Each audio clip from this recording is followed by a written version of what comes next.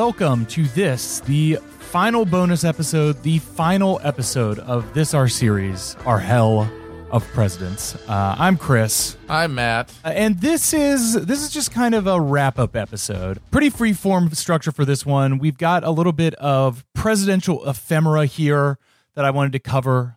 Maybe some trivia that we didn't get to in the other episodes. And then we're going to talk about ranking presidents. How you sort these guys from best to worst and what that really even means. Because that is our favorite thing to do with presidents, is just stack them up and have them fight like Pokemon. Well, I think that's one of the things that even attracted us to this idea of this kind of project right now, is that there is such a discrete number of these guys that you can wrap your head around. Yeah. You know, it is just enough people that you can kind of quantify them and look at them as a total and span the entire history of our country with this one discrete chunk that's like not too unmanageable. Right, yeah. Otherwise, it's just too big of a project. Yeah, like I saw some people joking as they've been listening to the series that we should do a Hell of Popes after this, but no, there's like 1,000 popes. There's too many There's of them. too many popes. But with this, you know, you got 46. You could set them into quadrants, quartiles, top 5 and bottom 5, which is what I have. But Matt, do you want to start off this episode with a little presidential trivia? Yes, always fun. I love it. It's what got me into presidents. Yeah. Well, that's the other thing, is that there's with there being a discrete but manageable number, there's also a kind of discrete but manageable amount of trivia. So what I have here is some genealogical trivia from these that I'm going to read off to you. I thought all of these were very fascinating. I'm guessing that even though I thought that these were fairly obscure ones, that you probably already know a few of these just because you're such a presidential savant. But I do need to shout out a fan researcher who helped me out with these. Big shout out to Paul Vartan Sukizian, who got in touch with me and said that he was a presidential genealogist hobbyist and gave me an amazing dossier of genealogical information. I asked if I could just publish it all, as like if people are interested, they can check it out, because I can't get to all of this. He covered every single president, but I think he's going to do something with this information eventually. So until then, I'm just giving some highlights of this. All right, Matt, Abraham Lincoln. Oh, yeah. The big guy, number one. Number one with a bullet. So, Abraham Lincoln's mother's name is Nancy Hanks. Uh-huh. And she has several famous relatives, including a pretty famous guy named Tom. Of course. So, Tom Hanks is related to Abraham Lincoln through his mother, Nancy Hanks. But Nancy's relationship with the Hanks family was uncertain for a long time due to the covering up the fact that she was likely illegitimate. Oh, snap. But recent DNA testing has confirmed that Nancy was the daughter of one Lucy Hanks and an unknown father. So Lucy Hanks, Abraham Lincoln's grandmother, was the granddaughter of John Hanks, and that is the common ancestor with Tom. Aha. But Lucy Hanks later married a man named Henry Sparrow and had a daughter named Mary Ann Sparrow, who was Lincoln's then half-aunt. Mary Ann's great-great-great-granddaughter is Nina Bruce Warren, who was married to prominent Cincinnati area broadcaster Nicholas Clooney. Ha! And they have a son named George Clooney. My God. So that makes Tom Hanks Abraham Lincoln's third cousin 4 times removed, and George Clooney his first cousin 5 times removed. It's interesting to see where the talent went. It kind of drained out of like the political stuff, and it accumulated into like charisma and likability. Because that's the only thing that can be rewarded once politics is sort of goes away. Yeah, I mean, I know we didn't really get into this. Abraham Lincoln did have a son, Todd. Robert Todd, who survived and went into politics. Is there any part of that lineage that you're familiar of, or is there anything even worth talking about his son? My favorite fact about Robert Todd Lincoln is that he, after the Civil War, was at one point on the back of a train as it was leaving a station, and he lost his balance and fell towards the tracks. And another passenger on the train went over and snatched him up before he could fall and saved his life. And that man was Edwin Booth, John Wilkes Booth's more talented older brother. That's fascinating. And did they make that connection at the time? Yeah, I'm sure they're like, oh my God, this is pretty funny. And then Edwin was like, yeah, geez, sorry about your dad, my he's brother. Like, geez. And they did, by the way. The Booth family condemned John Wilkes unequivocally after it happened. They were like, we do not know this dude. So I want to back up now from Abraham Lincoln, just a little before him, to James Buchanan. Oh boy, I want to talk about a little gay history. You want to talk about you want to talk about some first they're sour, then they're sweet in American presidential history. To go from fucking Buchanan to Lincoln. Lincoln sandwiched by Buchanan and Johnson. My God. But I do want to reference, even though Buchanan is largely known as one of the biggest failures in American history. Big old chump, big time. We didn't ever talk about his personal life, which is very interesting, because James Buchanan was notably in a long and presumed romantic relationship with Rufus King. William Rufus Devane King. Thank you very much. And though nothing can ever be confirmed about the true nature of their relationship, because a lot of their correspondence was destroyed, they were notably referred to by the very tactful Andrew Jackson as Miss Nancy and Aunt Fancy. Yes. As they were long-term DC roommates and attended official events together in some sort of partner capacity. And in a way, that could be seen to make James Buchanan the first second gentleman of the United States, rather than, of course, Doug Emhoff, our current second gentleman. Because Rufus King was actually Franklin Pierce's vice president. Yes, our shortest serving vice president. Yes, who was sick at the time of the election and was actually in Cuba during the inauguration, recovering from tuberculosis there, and is the only vice president, Rufus King, to be sworn in outside of the country in Cuba, though he would later return to the States and die pretty much immediately. Yeah, they were definitely a antebellum Washington power couple in the Democratic Party. Yes, that's exactly what I found. And it is interesting, how it puts the gay community in relationship to trying to talk about American history and find, antecedents and heroes.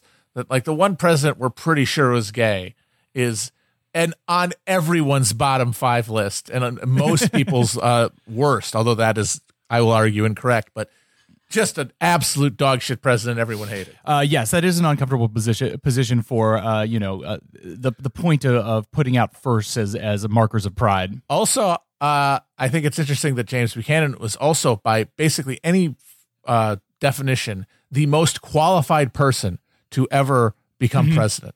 Before that, in terms of governance, he had been a member of the legislature. I believe he'd been a senator. He had been the Secretary of State, an ambassador to several prominent countries. Yes, he was as deeply well versed in the workings of Washington as anyone in America, and it all felt dissolved like a sandcastle on top while he was on top of it, and others, people like Van Buren, unable to reckon with the changing conditions. All he could do was what Democrats like him had always done: give the Southerners what they want. Yes. And eventually that became no longer acceptable, and eventually it became literally treasonous, but it's nothing that any of the other doughfaces wouldn't have done because it was the only play they had in the book. That is why I kind of think that Buchanan gets kind of a bad rap when people remember bad presidents, because Frankie Pierce, Handsome Frank, our most alcoholic president, who preceded him, would have done likely the same thing as Buchanan if he had been in office when the sexual crisis emerges, when Lincoln gets elected, because that's all any of these chumps could do. And it was really just Buchanan's bad luck to be the one who pulled the straw for that particular moment. Yeah, and I do think that it's interesting, and we'll get into this during rankings, is that, as you were just talking about the shit sandwich with Lincoln in the middle of Buchanan and Johnson, it does kind of serve, we're talking about the ideological nature of looking at history or formulating the story of history. It kind of serves a specific purpose to put the blame on Buchanan for being the bigger fuck up than looking at Johnson and not his inability to redeem the Civil War afterwards and set up the ongoing crisis that would happen throughout Reconstruction, I think the distinction comes from the fact that whether or not Johnson did the wrong thing for Reconstruction is sort of a open question, because a lot of people still have sympathy for the Confederate cause, wish things had ended differently, put it mildly. And so from their perspective, Johnson can't be fully condemned. The people to blame for Reconstruction going badly are the radical Republicans who insisted on carrying out a reckless, maximalist, and, vindictive, and corrupt Reconstruction that Johnson tried to stop. With Buchanan, there is a period, once the national healing really happened in the 1890s, the memory of the Civil War changed to not being a war of rebellion or a war of aggression, but of a tragedy, something that had emerged through a tragic misunderstanding that was mostly the part of political extremists on both sides. And under those conditions, allowing the war to happen in the first place, even if you sided with the South, is something that you look back at as political malpractice. Right.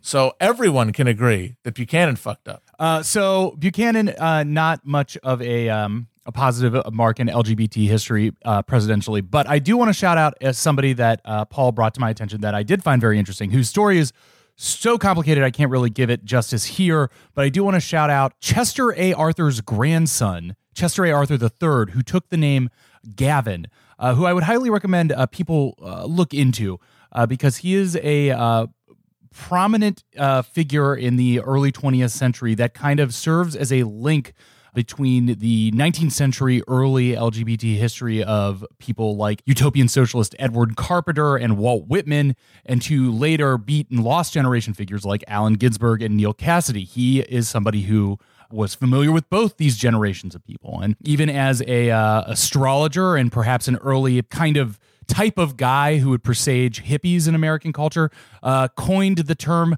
and picked the precise date for a human be-in, which would then turn into like all the blank-ins of the 50s and 60s, linking the past of Chester A. Arthur with Timothy Leary and, the Grateful Dead and figures like that.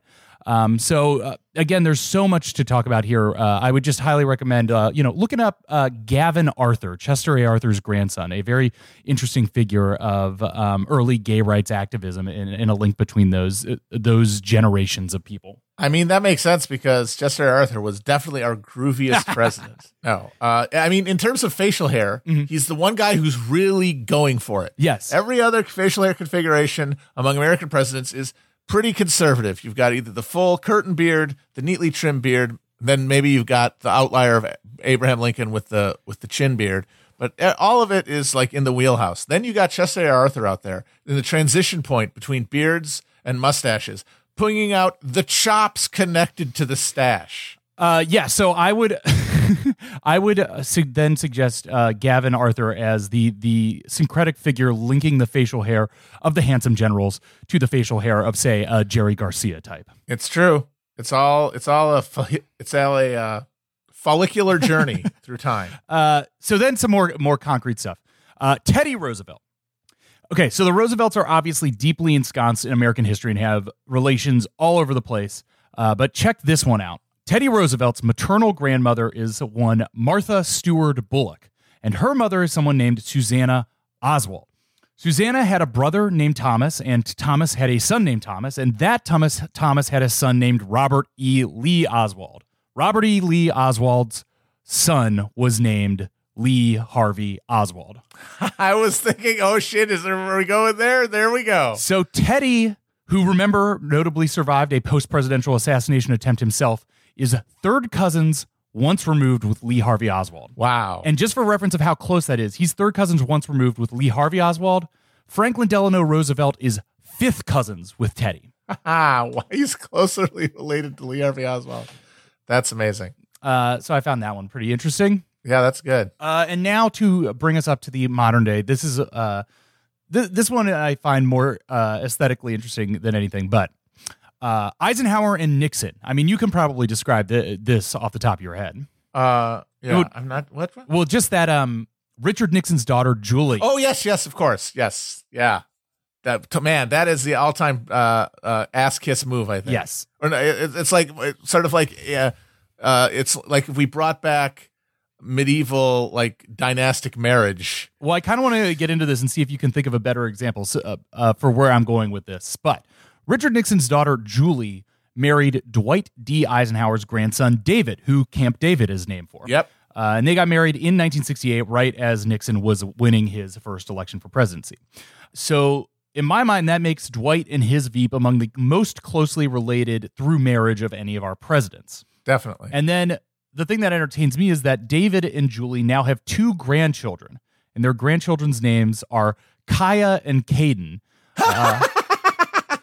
which you know, Damn, that was fast. yeah, which I mean, no shit. I'm sure the Kai and Caden Eisenhower are lovely children. They're fairly young. They're like 11 and 8. No smoke on them. It's just funny to me that even old Eisenhower and Nixon can't escape having great grandchildren with Gen Z Instagram names. Nope, it comes for us all. Think about it. It was probably like in those lines going back to Germany and East Anglia. It was probably Richards and like some version of Dwight going back like 500 years to when they started giving people last names. And then within 3 generations, you've got Kylie's. Yes. And no Richards. But I also have to say that if we were to embrace some kind of weird nouveau patrilineal feudal system here in America, Caden Eisenhower, age 8, might have one of the strongest claims to the throne, just in terms of there very good not being claim. many living male heirs to former presidents who haven't already become presidents and are not named Jeb. Yeah, no, and you can't go with Jeb, obviously. No, Jeb has he's already proved tried himself. He is, if he was a son of the nobility in a Patrick Wyman podcast, Patrick would refer to him as the feckless Jeb Bush. He's without feck. So yeah, that's kind of my 3 or 4 hits of presidential genealogy that I got there. I mean, the thing is, when you look through presidential genealogy, especially in the 19th century, you really come to terms of, and we've mentioned this on the show, there simply weren't that many guys in America in the 19th century, and especially when you're talking about these systems that are intentionally called out of very small members of elite classes. Basically, everybody's each other's fifth cousins. And even those people who rise up through the meritocratic structures from like Lincoln or common somebody, classes like Abraham Lincoln are then carrying on their advantages forward. That's why meritocracy will always transform into aristocracy, basically immediately. Mm-hmm. Because nobody, no matter how meritocratic and how dedicated to the meritocracy, who gains power is going to allow their children to not access it. It doesn't make any sense. Right. Yeah, and like even going back to the very beginning, as we pointed out in the second episode, it took 6 presidents to get somebody's son in there. Yeah. Which it seems like it would indicate a downward trend in the system pretty early on, but I don't know if people felt that way at the time. I know. I think they did. I think that there was a general like, can it get a load of this guy? Get a load of this guy over here. But and it's also important to point out that he did not win the popular vote in that election. Right. He was pretty handily defeated by Andrew Jackson, and it was only that electoral college there to protect the aristocratic landowning class from the mob that prevented Jackson from being president. Yes, absolutely. But he got his revenge. He did indeed. All right. So do we want to transition into, I think as we said at the top, one of everybody's favorite things, ranking presidents. Let's do it. So you and I had a pretty good conversation about this a few months ago when I was in LA, when we were recording the progressive era presidents episodes. We started talking about how you go about rating things. And I think that's how I want to open up this conversation is like, what are we asking when we say to rate the presidents? Yes. What metric are we actually judging there? And, I think that, when every time a new president is elected and a new one of these lists came out, as one did recently when Biden became president, it's kind of hard to parse because at a certain point you're like, it really seems to judge an intersection of who's the most famous and who seems to be the nicest. Yeah, right. And a lot of it comes down to things that happened during their term that they were kind of just coincidentally involved with, that were made by the times. Mm-hmm. And that's true of the bad ones too, because what we're trying to get across is how little these people actually have discretion once they reach that level of power, especially as the complexity of the machinery they rule over becomes greater and greater. Yes, absolutely. So what do you think then when you were trying to put together your list of presidents or your rankings, what were you going for? So I decided that I think thinking about the presidents and ranking them through a moral lens is basically beside the point, because we're trying to describe historical processes here. Trying to judge it good or bad kind of gets in the way of that, and we get colored by like these relationships to like our moral understanding of these people, when the reality is they are instruments. Right. So if I'm not going to think of it morally, then I have to think of it aesthetically. So I basically took the presidents, divided them into the ones that I think are interesting dudes and ones that I think are boring. Okay. And then taking the interesting guys and trying to, through what I know of their lives and times as president and the conditions they governed and lived during, kind of what their interior world was, their relationship to their pursuit of power. Okay. Both personal and like systemic. And then from that, the ones who I feel like a general sympathy towards their character, and the ones who I find intriguing through their demonic nature. So charismatic, one way or the other, like either interesting, like tragic, like tragically formed, in some few cases actually like admirable and aspirational, or just fascinatingly evil. So you kind of have like a charisma parabola, you know, where the best and worst are going to be kind of high on, you know, their amount of actual personality, where the ones in your middle are just kind of the dullards. Exactly. Yeah. So I have 8 categories here, and they're divided broadly into not ranking, but into the ones guys who I kind of think are cool, one way or the other, and guys who I think are monstrous in a way, in like a Judge Holden type way. Yes. Or represent something monstrous. And then everybody else is like, who cares? Yeah. Like they might have interesting trivia about them, but from a real grand historical perspective, essentially nothing. Like Calvin Coolidge owned raccoon and was going to eat it. Yeah. Did you know that? Yeah, I think we talked briefly how he had like one of the weirdest selections of presidential pets. He had an insane menagerie of pets.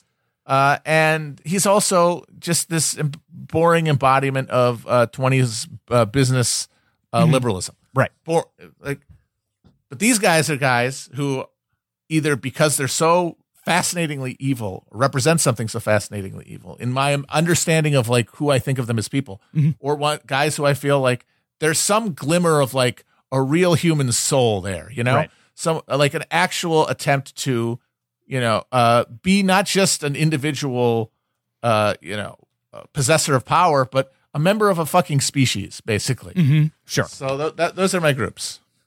So amongst the guys who are like the ones who I feel like are real people that I can relate to and think broadly cool, one way or the other. Again, not really anything to do with what they did in office.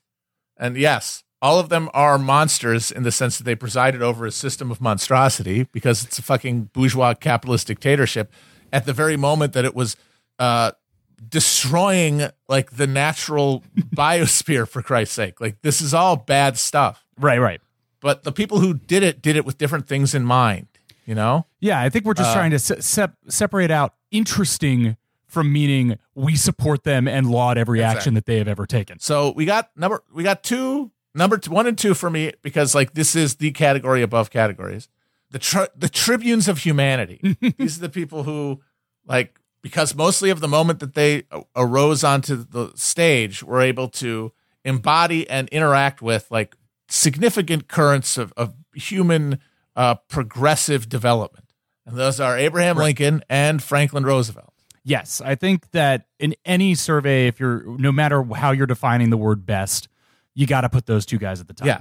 It's everything that like America could be, and the stuff that we live with as like the alternative was all enthroned in power to some degree or another during those presidencies. So those guys are number 1 and number 2. But yeah, I was just like thinking about FDR and Lincoln, FDR, who you put 1, who you put 2, if you have to make an absolute ranking. And I think it's interesting because they represent different management styles and different responses to historical events. And I think that FDR maybe gets more points in terms of being a president by being kind of having a plan and ruthlessly executing it, whereas Lincoln gets more points for being perfectly reactive to situations. Right. Because like Roosevelt had a number of moments where he really misjudged the moment. Part of it's because he had so many more moments to misjudge, like the decision to go with austerity after 1936 because of the prevailing economic orthodoxies, which had all been discredited. But, you know, again, there had to be some sort of pullback because it's still a capitalist enterprise. But whereas and Lincoln made a bunch of mistakes too, but early on, and they like things smooth out over time because of his ability to adapt. It took way longer for Roosevelt to really get the message. In fact, it was World War II that redeemed the New Deal because it had never been enough. Like it built our national infrastructure, but it still wasn't enough. It took the war to do that because the project was not aggressive enough.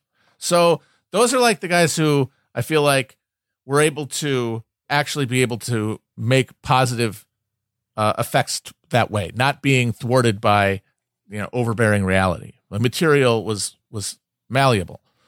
Everybody else is more fixed in their moment, and so like the aspirational part is pretty much gone. And now we got guys who, one way or the other, are just fascinating figures, and in my mind, somewhat sympathetic, tragic heroes.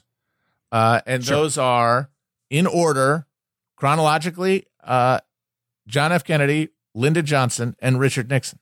And I don't think that and they're essentially there at the moment when the theoretical power of the American state and the American president is at its zenith, but is also the limits of it are being defined, right?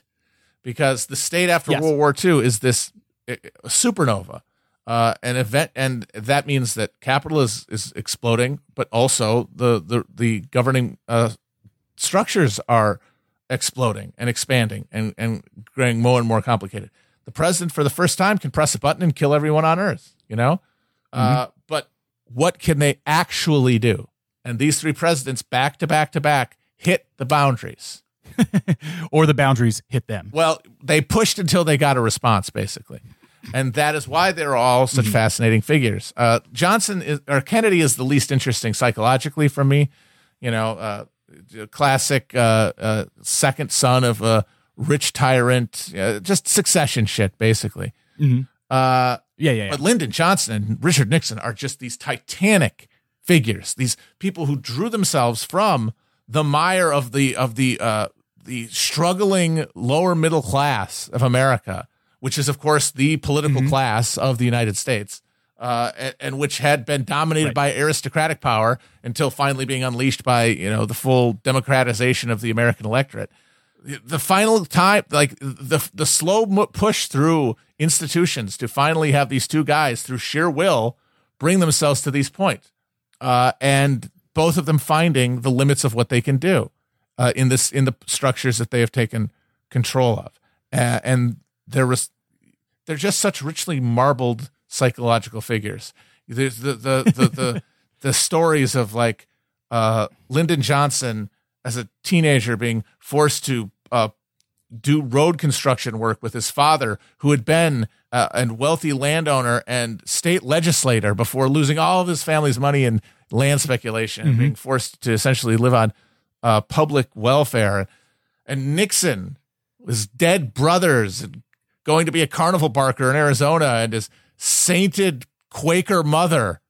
Oh my God. Going on, asking Pat Nixon, before she was Pat Nixon, to go on dates, having her turn him down, and then so that he could hang out with her more, agreeing to chaperone her on dates with other guys, and just sticking with it until she eventually got worn down and agreed to marry him, and then calling her buddy for the rest of their life together.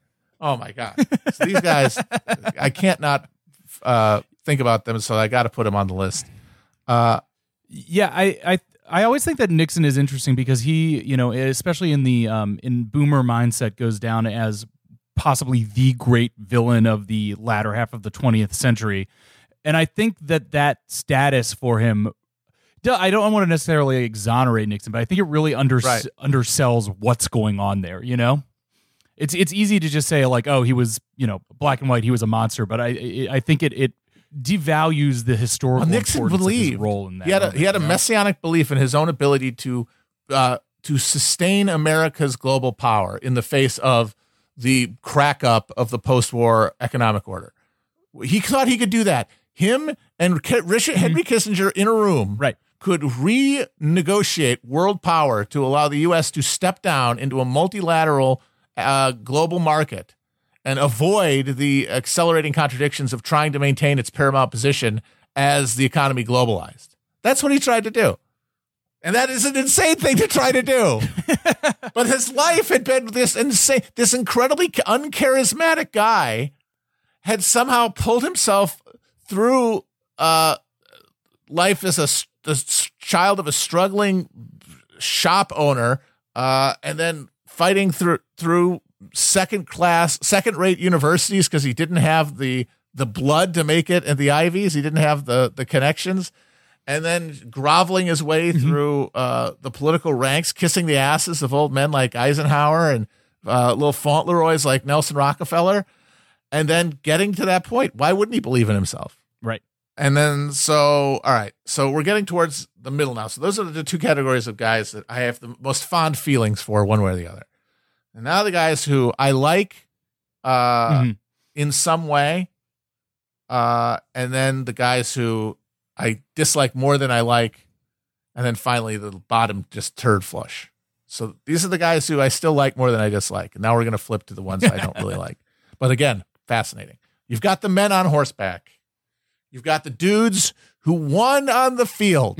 The guys who took all of this political bullshit and all these theoretical ideas about what the fucking country is and what we believe in and what makes Americans and fucking showed it on the field, made it real in the land by shooting people until it was so. And these are George Washington, Ulysses Grant, and Dwight Eisenhower. And those acts, their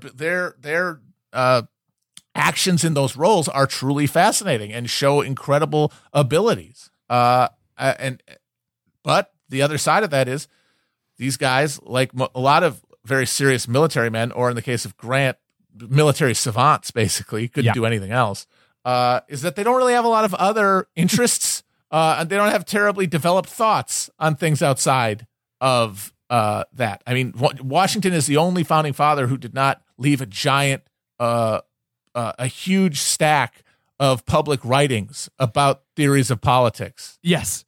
I mean, Washington is interesting to me in that way because he is like, the more you read about him, the more he seems like just a big piece of wood. Yeah. But he does have to, as we've talked about, take this mythological status, and he's always in most lists like top 5 presidents. And I do get high ranking of him because if it was not for him being exactly that guy, that stern piece of wood who everybody could trust exactly without not a lot of opinions out there for people to look through. Yeah, exactly. Who could be that boring and that taken seriously. Who knows if we could have gotten this whole project stood up, if the bicycle would have ever. We're all very explicit on it that creating an executive position that was effectively a secular king was way too much for most of these state ruling classes. It was too close to what they defeated. They needed someone who they could be sure was not going to seize dictatorial power, because the president was going to get to define the office, which Washington did. And the fact that there was Washington to have the job allowed them to say yes. And they figured that whatever role he created could be filled by regular mortals. And it was. So yes, incredibly important. It's like, it's the way you can't say the Beatles are overrated. It's like, what are you talking about? Like, they set the entire structure that all the stuff you like is within. You guys, what does that even mean? So for that reason, he's also in. I do have to hand it to him. I do have to put him in my top 5. But he is fascinating in his uninterestingness. Although the fact that he was the one interesting thing about Washington is how incredibly repressed it is, and that makes him not a terribly interesting public figure by definition. But if you read about like the people who were close to him, their descriptions of him, he was furiously pissed off all the time. And there were very few moments when he would lose his stack and he would like start screaming at people. But he was mostly just this tea kettle, which is kind of interesting. And then we've got a guy who I have a deep appreciation for, Ulysses Grant, a loser, a guy who basically went to West Point because he didn't want to be a tanner, which totally understand. Tanning sounds like it would suck. Then was a mediocre student, then did wonderful work in the Mexican War, but then was asked to sit on his ass alone in a tent in California, and got bored and just drank himself shit-faced. I mean, who hasn't? Whom amongst us? And then tried to live a regular life and just couldn't hack any of it. And then went back to war and found his natural affinity. And he did, as many people point out, prove himself to be the only president who effectively prosecuted Reconstruction in terms of pursuing and neutralizing the guerrilla elements like the Ku Klux Klan. Once again, his military role, his military abilities showing themselves. It was in every other consideration of being president that he really lacked, like a lot of these generals, an actual coherent idea and a will to pursue it. And they just let the party, in this case, the robber baron Republican Party, dictate terms. And that was bad. And in a similar situation, you see Eisenhower, a character who is gray and kind of dishwater, but has a few fascinating things about him. The fact that he knew that everybody thought he was a dumb old out of touch man and he would play it up. There's memos when people talking about a sensitive question where he'll say, "Oh, I'll just tell them I wasn't aware of it and they'll believe me." You know, like he knew. I mean, that's a good gambit. Yeah. It'll get people off your back. But his role, like defining the post-war order from a position of what he thought was the rational, reasonable center. Okay, we had the big war between capitalism and communism. Capitalism won, but we're going to knock it off a little bit. Capitalism won, but we're going to give a little bit at the center anyway. And then he tried to build on that piece, but that meant creating within it time bombs that were going to blow it up later, like the need to imperially dominate the post-colonial world. Right. So, and then we've got two groups who I don't really like at all. These guys leave me cold personally, but again, the talent, the historical position, undeniable. First, we've got the mascots, the guys who, whatever they were thinking, whatever they cared about, really their value is in representing a new political concept, order, set of symbols, and to embody them. And those are Andrew Jackson, Teddy Roosevelt, and Ronald Reagan. In all these cases, they represented emergent and powerful new forces in American politics, constructions of politics, new mass politics under Jackson, the mobilized middle class activism of the progressive state that the muscular progressive state that Roosevelt conceived of, and of course Ronald Reagan's Morning in America deregulatory consumer paradise. None of these made by them. In the case of Andrew Jackson, made by Martin Van Buren more than anybody. In the case of Teddy Roosevelt, the militancy of the working class and also the mobilization of the middle class. And with Reagan, the middle class once again revolt against liberalism that had started in the 50s. But they were all along for the ride, essentially, in one degree or another. I would argue Teddy Roosevelt probably less than the other two, but it's hard to argue that Andrew Jackson was too committed to a program when he spent his entire first term arguing about why his cabinet members' wives were being mean to his friend. 2 points on that group. I very much get how you're categorizing them, and I appreciate that. I do have to say that out of those, Teddy is the one that I do have the most affinity for. Also, I agree. And he's the one who is the least mascotty. He is a very cool, like, epic guy. Yeah. He's also the one who's least mascotty of them. Yeah. I think that you just have to recognize, maybe even beyond or not even relevant to the presidency, just being a citizen of the world that could so fully embody the time of his lifespan, you know? Yes, absolutely. And I don't even think that goes that far into his actual presidency, but he is that guy. Yep. He is that bitch. He is that bitch of the turn of the 20th century. But here's a second question for you, and maybe you'll get into it after this. Would you not put Trump into that category a little bit? I have another category for Trump.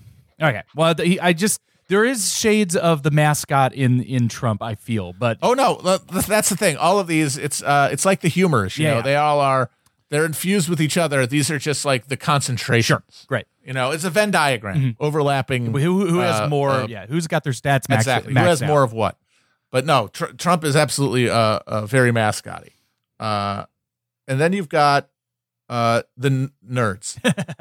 You've got the guys who were very proud of their science fair volcanoes, and thought in some way that their nerdiness basically would redeem the project. Basically, would purify all of the contradictions that they knew existed within the state that they supported. Or also that, if they had done all the homework and, if their math sheet had come back with 100%, that gave them all the skills to actually run the office. Yes. And you got Thomas Jefferson, James Madison, and of course, the nerd of nerds, Woodrow Wilson.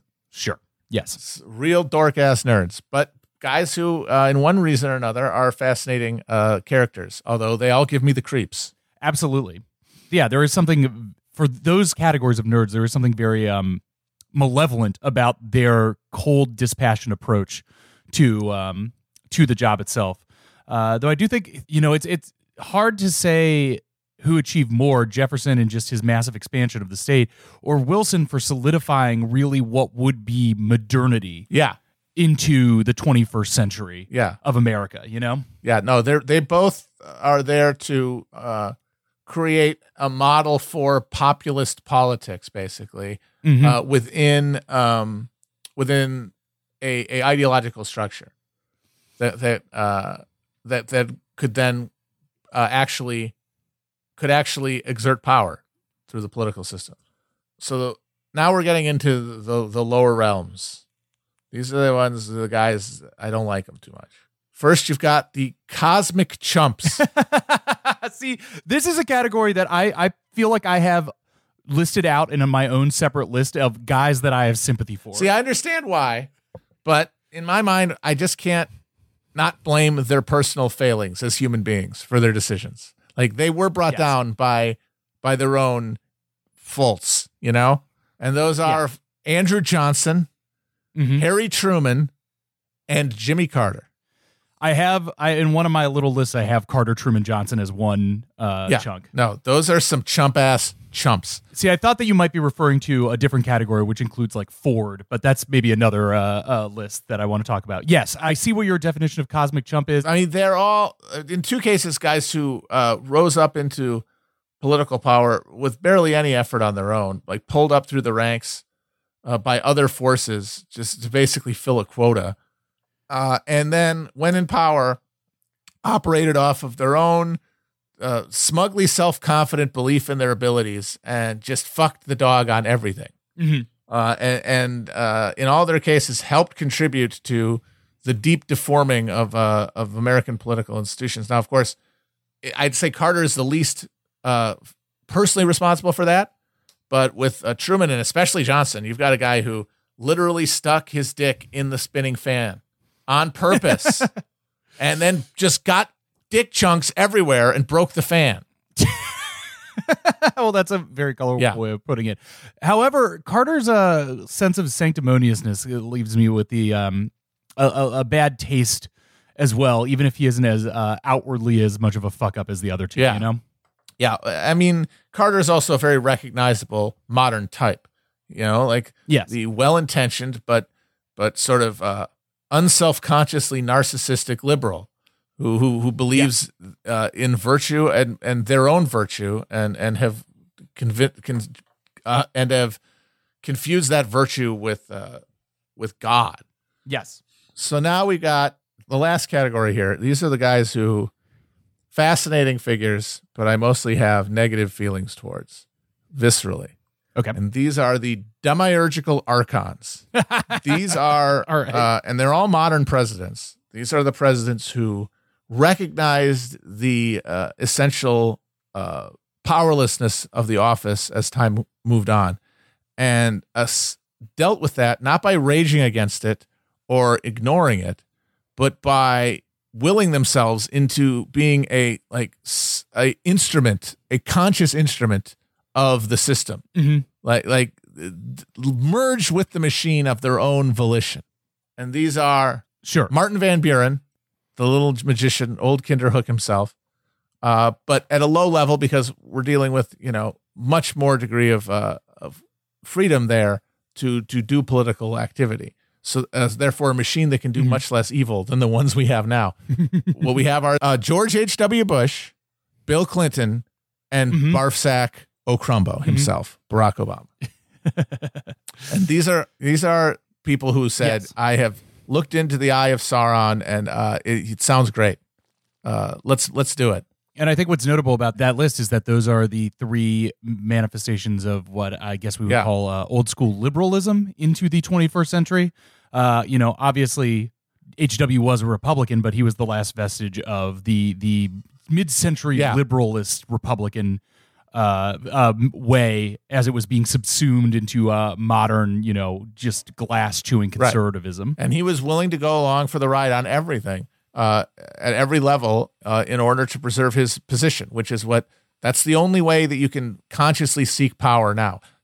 So what we have had since the 70s has been an alteration between these figures of like self-willed evil and these collection of hollowed out dummies who really only differ in their degree of like personal narcissism, like Reagan was a mascot in a way Trump isn't, because he really was happy to find the mark, step on it, and read the lines and convince himself that was good.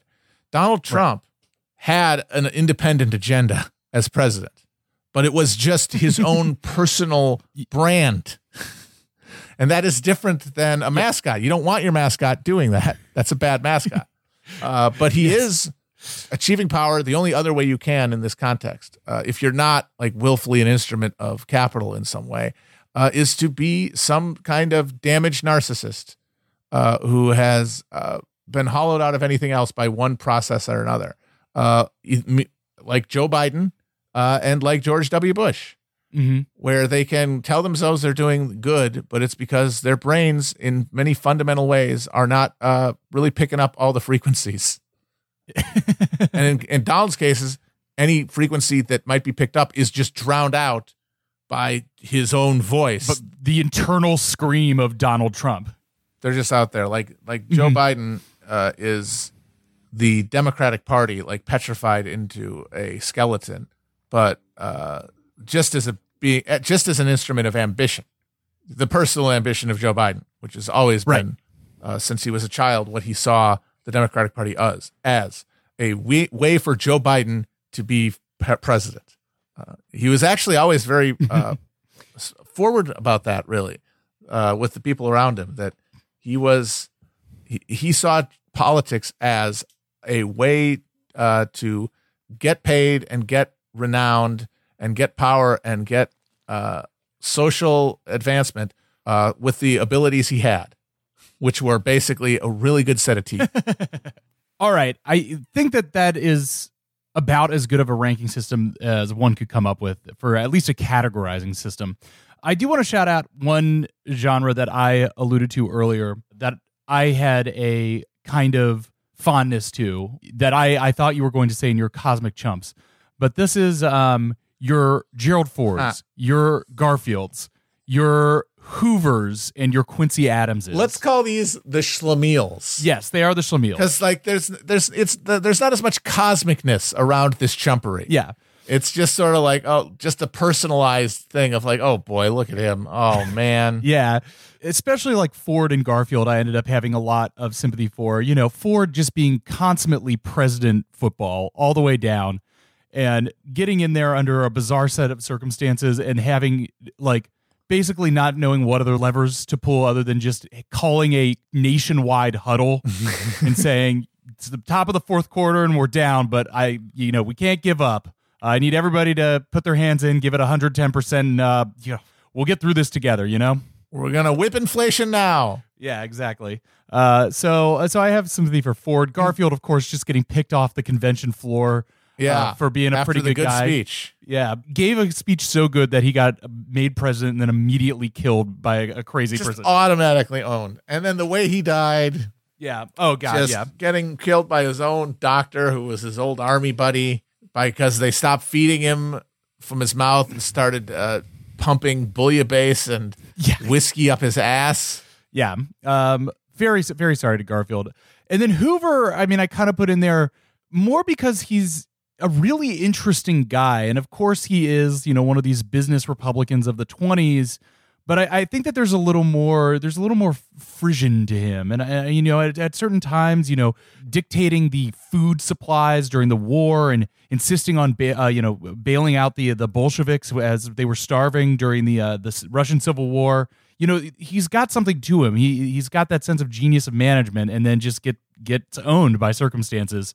Yep. And unable himself to imagine his way out of the cul-de-sac. Yeah, because he is one of our longest lived presidents. He lived into his 90s. Yeah, into the 60s. Yeah, and he spent his whole life writing pissed off letters to the editor about how everybody was doing too much socialism. Yeah, because he believed in charity, and why wouldn't he? He'd been a very effective coordinator of it his whole career. No, Hoover's also very interesting, and the other Quaker president, I believe, him and Nixon. I also want to shout out somebody who I don't think often gets on the bottom 5 list that I think should, or towards the bottom. Hayes, Rutherford B. Hayes, just for being the guy to first call in the army against the labor movement, and really not that it would have gone any other way, but being the guy to sign the order to put the weapon of the state in the hands of capital. Literally taking troops away from protecting black freedmen in the South and their political rights, and sending them to cities to shoot workers. Yeah, exactly, absolutely underrated scumbag. All right, let's move on to a quick lightning round about who are your guys. And then we're going to move on to final thoughts and wrap up this show once and for all. Who would you want to have a meal or a beer with? Who's the one guy you would want to sit down one-on-one for an hour? I mean, it's very cliche and embarrassing, but it's Lincoln. Yeah. The guy was a fucking rock on tour. Although I have said that my preferred move would be to go back in time to the night him and Van Buren sat down and chopped it up over a Cracker Barrel when Van Buren was visiting the West. That would have been pretty cool. I think I got to get on Nixon for this question, just because. Oh baby, yes, very good pick. Just to listen, and also because I know that he would. We know from the tapes that he can tie one on if you get him in the right mood. Yeah, and he will give you all the opinions he has on everything. Yes, exactly, and that's what I would want. Nature of the different races, ethnicities. Who is your favorite that you don't think is a good president? Like who's your favorite nobody of the presidents? Like somebody who didn't really do much, just kind of stood around. Your favorite historical nobody of the presidents? Okay, that's interesting. I would say Taft. Taft? I like Taft. I mean, obviously, you can always say, "Oh, he busted more trust than Roosevelt," but I find Taft once again very endearing as a character. This big fat guy who didn't really like politics. He just wanted to be a Supreme Court justice. Gets kind of bullied into being president by his aggro asshole friend Teddy Roosevelt, and then when immediately turned on by him, and when Roosevelt's ego can't handle not being president anymore, he turns on him. And he was only said yes because his wife wanted to be first lady, and then she has a stroke and is debilitated almost immediately, so she can't even enjoy it. And then this fucking guy runs against him, and he finishes third, the only sitting president to ever finish third. Yeah. And then the nice little redeeming story about him getting the gavel finally to end his life as Supreme Court Chief Justice. It's sweet. And getting caught in the bathtub. Yeah. Throwing out the first pitch ever and doing the seventh inning stretch because he was too fat to sit in the seats. Wonderful. That might just answer my next question. Who do you see yourself the most in? Okay, hold on a minute. You said you would say who's a wise guy over here. I find this one really hard because they're all either psychopaths or losers. Well, that's the thing and they're a lot of them are operating from just alien principles and points of view that I just can't imagine having. I mean, the level of ambition that a lot of the top tier guys there is something that I find incredibly foreign. That drive. Yeah. One of Lincoln's law associates said that his ambition was a little engine that knew no rest. Yes. So he's just sitting there vibrating, trying to figure out what to do to get power. I cannot relate to that. So I basically have to choose one of the accidental presidents who kind Yeah, I of think who kind of that's- floated up on the jet stream, because that's the only head I could imagine getting into, because the other ones would just be this cacophony of manic need to achieve power. Maybe like Chester A. Arthur, Sure. Yes. like we were talking about, just on the ticket as a sop to the stalwarts, then thrust into the office, carries out civil service reform anyway. Yeah. And mostly just does things for advancing facial hair aesthetics. Yeah. Also, I can imagine myself, in that time, if I had any kind of ambition, running the New York City Custom House seemed like a good gig. Oh my God, that's the best gig you can imagine in politics. The cash coming in, Sampling all the little snacks and stuff as they're That- going through, making friends with all the merchants, going to the bars after hours and dicing it up, collector of customs in New York. That job is the one thing that the collector of customs of New York was the crown jewel of Martin Van Buren's Patriots Network that took over, dominated New York politics, and then national politics through the Democratic Party. That's how powerful a patronage office that was. And Chuck had it. Old Chester had it. All right, so let's get into the very, very end here. Takeaways, final thoughts. I have 4 points here that I would like to discuss, and I think the first one is perhaps the most trivial, but in its ways most important. I don't know if you have anything specifically prepared, so maybe I'll just go first here. Yeah, no, you go for it. All right, my main number one final thought. If you get into a situation where you are offered the vice presidency, you always take the vice presidency. 100%. Yes, 100%. Oh always, my always. God. Henry Clay, honestly, underrated American counterfactual we've talked about. Mm-hmm. Henry Clay turning down the VP out of pique Yes. to a guy who would have been the oldest president ever at a time when life expectancy rates were much lower. Unbelievable. Now, none of them are ever going to die. It's Now true. they'll live forever. But just from the long-term historical perspective, you have given all of them basically a 1 in 5 shot of moving up. Yep. Given the history of U.S. presidents. Benjamin Butler said no, in part because the decorum of the time and prevented ex-presidents from working for a living, because they were these quasi monarchical figures. Yeah. It would be unseemly for them to have a job. And their pension was pretty small comparatively to the job they'd had and to the social position they held. In fact, Millard Fillmore sort of made that his post-presidential issue that he cared the most about, was that there wasn't a big enough pension for ex-presidents. Not a very sympathetic issue, but I get it. Yeah. But Butler said, I'm not going to live on that pension. I have to give up my law practice. Fuck you. But it's like, dude, there's shit puddles everywhere. Just roll the goddamn dice. Roll the dice. Take the position. Yeah. My second point, and this is kind of very specific, but this is something that our conversation with Matt Karp got me thinking about.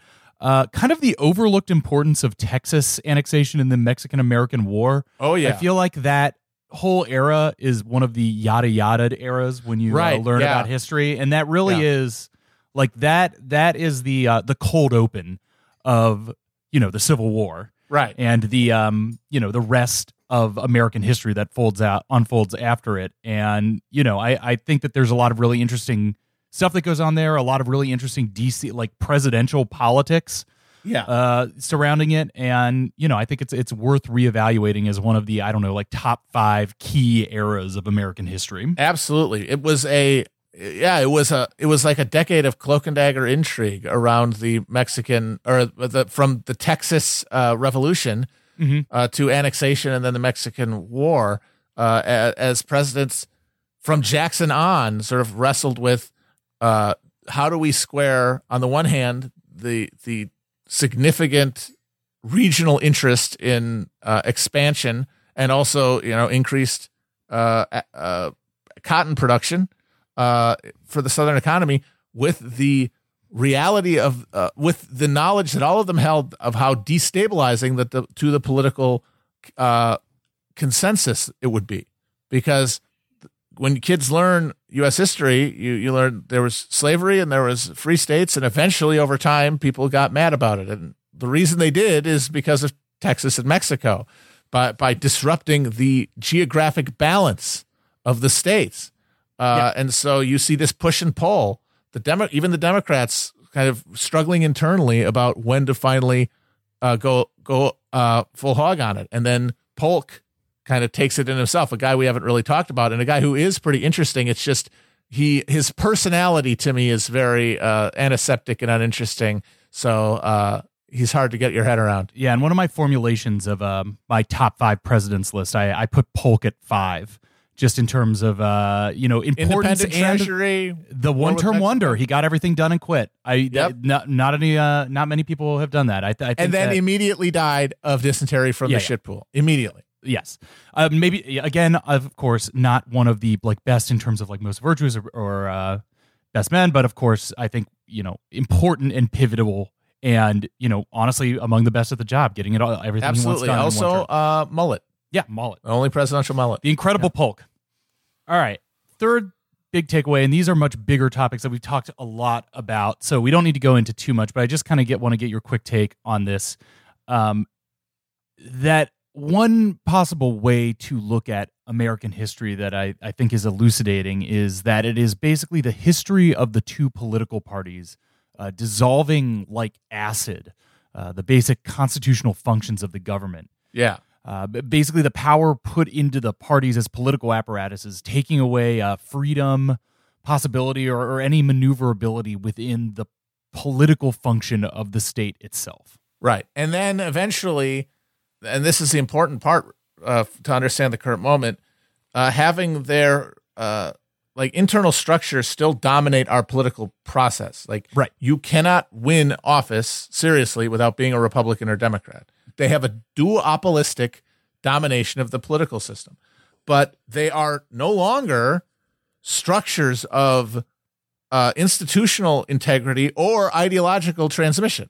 Mm-hmm. They are merely technological pass-throughs, essentially, for private money. They no longer form a independent structural element of the political process. They are now just a sluice tube for private money and public attention, and that means that any attempt to do electoral popular politics in a way that challenges the underlying ideological assumptions that both parties share is to go to war with them. The only war that they can fight anymore against their specific job prospects within the system, because they're now just these collections of entrepreneurs. Yeah. And that's basically what I was getting at there. And I think that is an interesting way to look at American history that kind of shows you, who the real enemies in the systems are, the parties themselves. Yeah. And finally, at least they used to be. You used to work for a party. You actually were like a company man or woman. Mm-hmm. Like you were an employee. Now it's all independent contractors, but those positions they hold are enshrined in our system. Yes. And finally, just specific to the presidents, like the study of any good criminal, you really have to look at both motive and opportunity. Yes. Which, Matt, I think is what you like to call contingency. Good old contingency, yeah. The interplay of chance and will, basically. Yeah. And all of these presidents demonstrate some combination of will and then the limiting factor of the structures that they find themselves in. And that's why I think that ranking presidents in the way that you rank, baseball players, mm-hmm. gives the wrong impression, because you're imagining a president with the same dominance of the field of politics that a baseball player does over the batter's box or the pitcher's mound. The same ability to, choose a pitch, launch it, or hit it, or run, or whatever.